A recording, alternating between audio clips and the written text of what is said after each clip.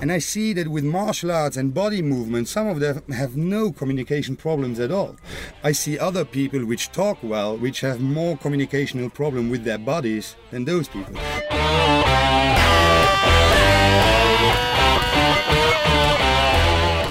Hi, this is Mick Tully, and you're listening to Mixed Martial Arts. On today's show, we've got an international flavour, and believe it or not, I'm doing this in a car park with Luxembourg's finest export, the one and only Guru Frank Ruppert. Thank you, Mick. Right. It's going to be very, very short because we're in the middle of a Guru Daniel Santo seminar and we're having a 15 to 20 minute break, and Frank always gets called out to demonstrate. That's how good he is, right? So No, just do the ABC. the attack by combination, huh? Right, okay, so Frank, how did you get started in martial arts? Oh man, to be honest, I wanted, I saw the movies like everybody, but to be very honest with you, I wasn't the Bruce Lee generation. I was like Van Damme, Bloodsport generation. But Yes. I liked how those people could move and the control of their body they had. And so I wanted to do martial arts from the age of 12 on, but my parents thought that's too violent, too aggressive, your body gets hurt, wrong mentality. Well, they didn't know better, I guess. Yes. Because back in the time, it wasn't that, like nowadays, it's getting more and more common to do some martial arts, and that there are really good values behind it. But so now what I did is I waited till I have 18, continued playing soccer, both of my knees went away. Yeah. My bag went away, 18 years, so I told my parents after 18 years, so now my body is broken, I'm going to do martial arts, is that okay? And they still said no, but I was 18, so I started martial arts, and they soon realized that it's a good thing. My back regenerated, my knees are better, soccer really broke my body a little bit when I was younger, and I learned to rebuild it up. And then, gotta say I'm the luckiest guy around because I knew nothing about martial arts. I could have gone to any dojo, but it happened to that Sifu Daniel Lonero had the dojo just 10 minutes from my home. Wow. So the first place I entered just by proximity is Sifu Daniel Lonero's place, and I mean you probably know him, and a lot of guys know him. A lot of guys are listening. They've He's listened to his podcast, right? Assistant to Guru Inosanto and traveling a lot in Europe, and so I had this luck, and I started with Jeet Kune Do because by then I knew Bruce Lee, and then seeing Jeet Kune Do and realizing that it's already hybrid, they're already taking from Savate, I see, okay, I can not only do this. So I see the class after Jeet Kune Do is Muay Thai, and the next day I see it's Kali, weaponry, and then I see, then they do Judo. So sure enough, I fell right into it and stayed like I was part of the building, as we say. And soon, because I waited 7 years to be able to start on my own. As soon as I found it, I knew, first training, I knew this is where I want to be. How many years ago is this? That's 16 years ago now. Wow, 16 years for Daniel, right? Yeah. And you know, you walked in there thinking you were just going to an ordinary... You had no idea, right? I had no idea. It could have been karate, it could have been anything, Shaolin Kung Fu, but I'm really, really lucky that I met Sifu Daniel Lonero because it changed my life. Not just the person, the martial art, everything around it, how I evolved. I found purpose. When I first met Daniel, I was just like blown away because if you see him on YouTube, we all know he moves well, right? Oh man, he's something else to me. But his ethos and his ethics behind what else has he taught you? Oh, he taught me a lot. Besides martial arts, you mean? Yes. Besides martial arts, which is great. Like, as every relationship, it was really a Sifu-student relationship, and it still is. As soon as we're in a dojo or Daniel teaches a seminar, which I'm lucky enough to assist, I take that very seriously, that Sifu student thing. But eventually, after time, we became friends. And so we passed a lot of time together in the car, driving to Paris, driving to the different seminars. Driving around the UK? We talked a lot. Driving through the UK also, on the wrong side of the road. You do not the fears I have in the UK when driving. Hey, I get this, and I lived in Germany. But so we have nice discussions, and we see that we are like close-minded. We influence each other by philosophy, what we read. He puts me to stuff he reads. I sometimes have ideas he likes. So, and then we push each other going on the not only on the martial art way, but also on the thinking, on the philosophy, and on the on the culture. Sometimes because I'm a historian by university, I did a master's degree in history, so I'm very attached to history of the martial arts, history of the Philippines, and all this. So I do a lot of research in that, and then we talk, and I get the back because Sifu Daniel is very close to Guru Daniel Inosanto. Yes. So a lot of time I can ask a question and I get right to the source, and I get it back. So I feel like a very lucky guy. Well, that was the first time we spoke, first time we ever met. You mentioned about, you know, how you go into high schools now and you teach and you use the martial arts as like a Trojan horse to enthuse the students. Can you tell us more about this? Yeah. So in Luxembourg, my usual preset way should have been after university become a history teacher. Yes. But I don't like the fact that we go to school from the age of 4 till the age of 25. We're done with university, and then we go right back to school and teach the kids what we learned. We don't even know it. Like Guru Inosanto always says, experience, you know, right? So you have to work in your field, and then maybe you can teach. So I don't like the fact that we go right from being a student to being a teacher in a snap without like testing to being a student. So I don't teach history. Also because of a lot of the history on high school level is done by the government to indulge some ideas of, you know, sometimes they turn it. Anyway, let's not go too far into politics. Yes. But so what That's I do for another now, podcast when we have an hour. We need time for that. Sure. But what I do right now, I work with a group of, they call it, I think in English too, dysphasic children, like children with communication problems, they say. Yes. And I see that with martial arts and body movement, some of them have no communication problems at all. I see other people which talk well, which have more communicational problem with their bodies than those people. Yes. So with the body, I can give them.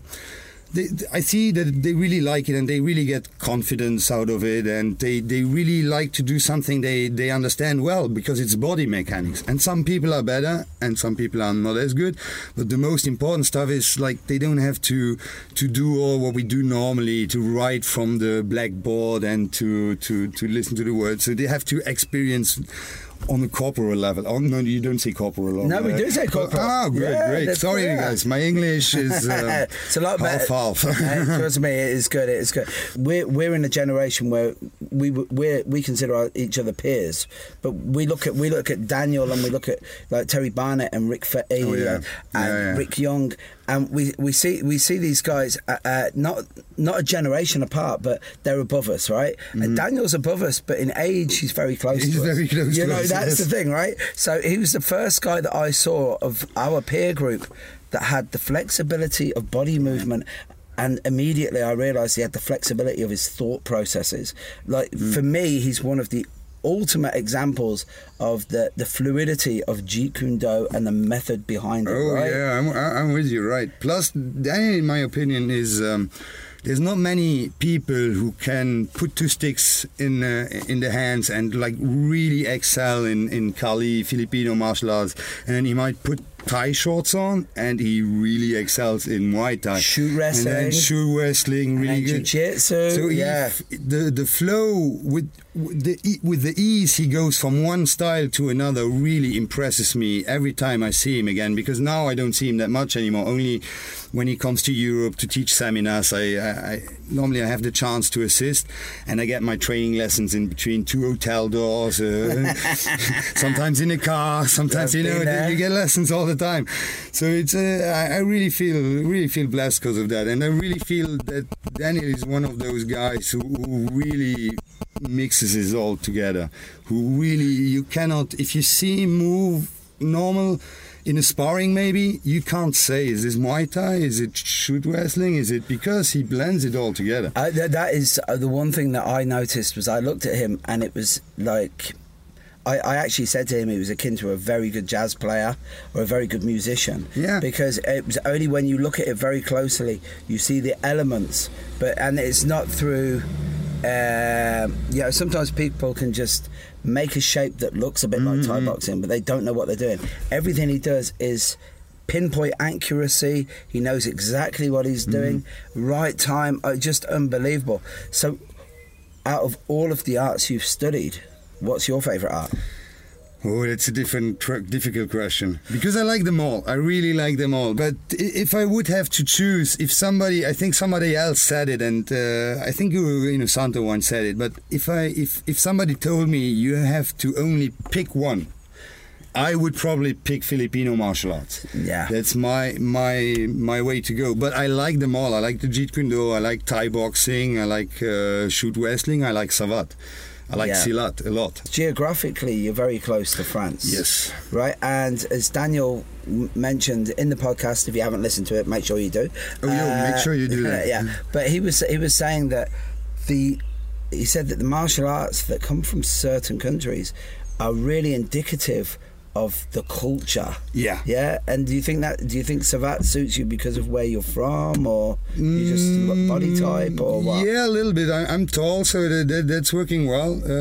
I think what Daniel wanted to say with culture is maybe that if you look at it, Savate and French ballet dancing style, they developed around the same time in France. Yes. And both are very high, very on the toes, very elevated to the how you call it?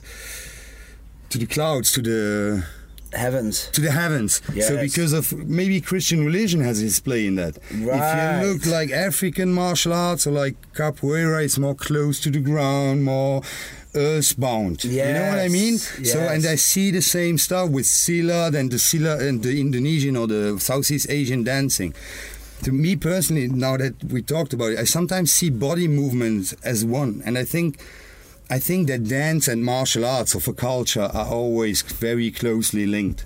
It's going to be my PhD if I want to do it. Really? Yeah, movement, the universality of movement, but also how culture, dictates the flavor. Well, Guru's just said this. He said that in the Philippines, it was oral history, and the historians kept it in dance. And I remember years ago, he said the only reason people think that the Egyptians were the first real culture was they were the first people to understand the value of a historian, the value of a scribe, So what do you want out of martial arts? Like, that's too hard to answer, because what do you want? I feel like I already got what I wanted. I actually, and I kid you not, I feel that I got what I wanted out of martial arts my first training session, because I was waiting for it 7 years, always like the movies, like I said, my parents not letting me go. As soon as I was 18, I found something, and what I found, and Sifu Daniel last time told to me, he said to me, Frank, we are lucky guys because we found a passion. And we have a passion, because not everybody in life has a passion, something he wants to get up for, something he wants to live for. He is really he's enjoying doing. Yes. So, and I think I got already out of martial arts what I'm looking for. I found a passion, something I can put numerous hours in and not get bored. But how good is that? Yeah, that is awesome. This is the thing. I remember Daniel said it when I said in our podcast we were talking about what I really got out of martial arts, because he actually sort of turned it on me. And I said to him, I said, I just made a discovery, or I came to a revelation that I didn't want a mediocre life. And then he turned around and he said, but I don't think anybody deserves a mediocre life. And the minute he said that, I was like, wow, that's it. Right, Frank, if you were going to give advice to anybody, bear in mind that, I know you well, and I know what a wonderful person you are. No, it's the truth. Thank you. Yeah, one of the only guys I know that truly believes passionately. You've listened to the guy. Yeah, you believe in it. Why would you tell people to take up martial arts?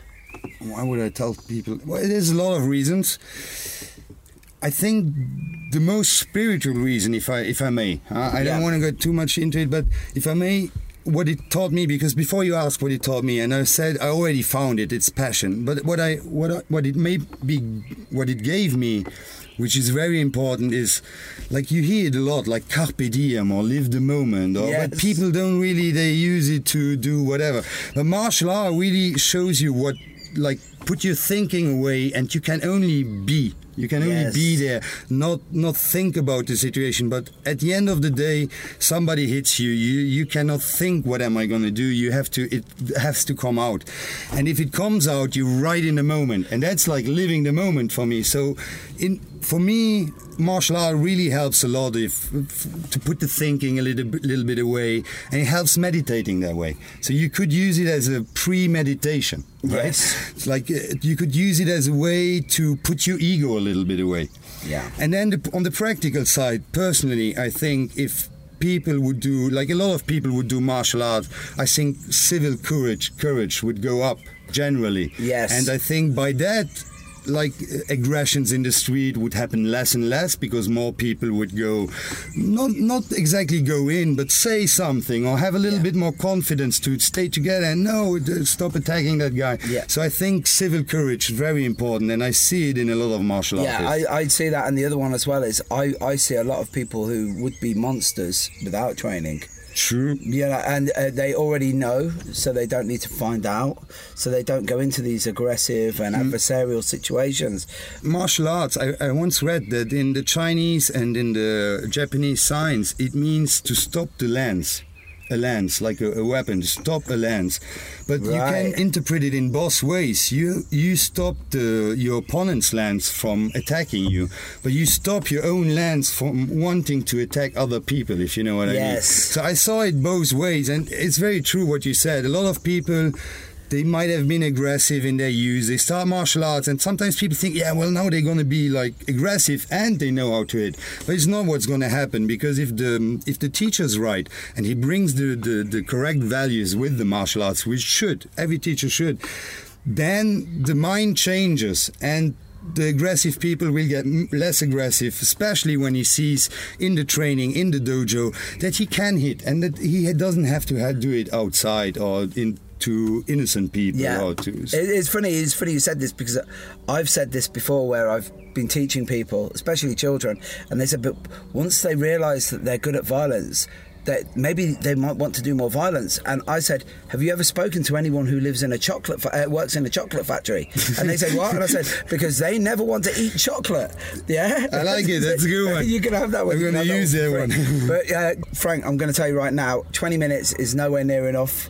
And I'm going to speak on behalf of all the guys who are listening, because I know the first thing I put this out will be like, it was great, but there just wasn't enough of it. But we need to get back in, because Dan the man, Guru Inosanto, is the man. Guru Dan is waiting there, and obviously Frank is Luxembourg's finest export. Easily, for me, one of the best martial artists of our generation right now, and I mean that. And just easily, again, it's like, if you can't get to Daniel Lanero, too much. The pressure's up now. The pressure's up. No, but it is. Again, it's just that effect that you cheat. Everybody who's connected to the Inosanto family in some way or another helps just share the love, and people just get good. I've seen guys who don't know their left from their right. True. Yeah, and then you see them 2 years later, and you're like, wow. Yeah, right. How did you guys get that good? I haven't been too far from that guy. I mean, as a soccer player, my body mechanics, they were not that great. Everything is doable with a good teacher and with the right mind. Definitely. Well, what we're going to do now is we're going to have to wrap up and go in. But Frank, next time you're in the UK, I need to get you. And we didn't even talk about politics. We didn't talk about... don't get me started. We didn't talk about politics. We didn't talk about free thought. We didn't talk about indoctrination. We didn't talk about staying away from the newspapers. Which is one of our favourite lines. So there you are, guys. Thanks, Frank. Thanks a lot.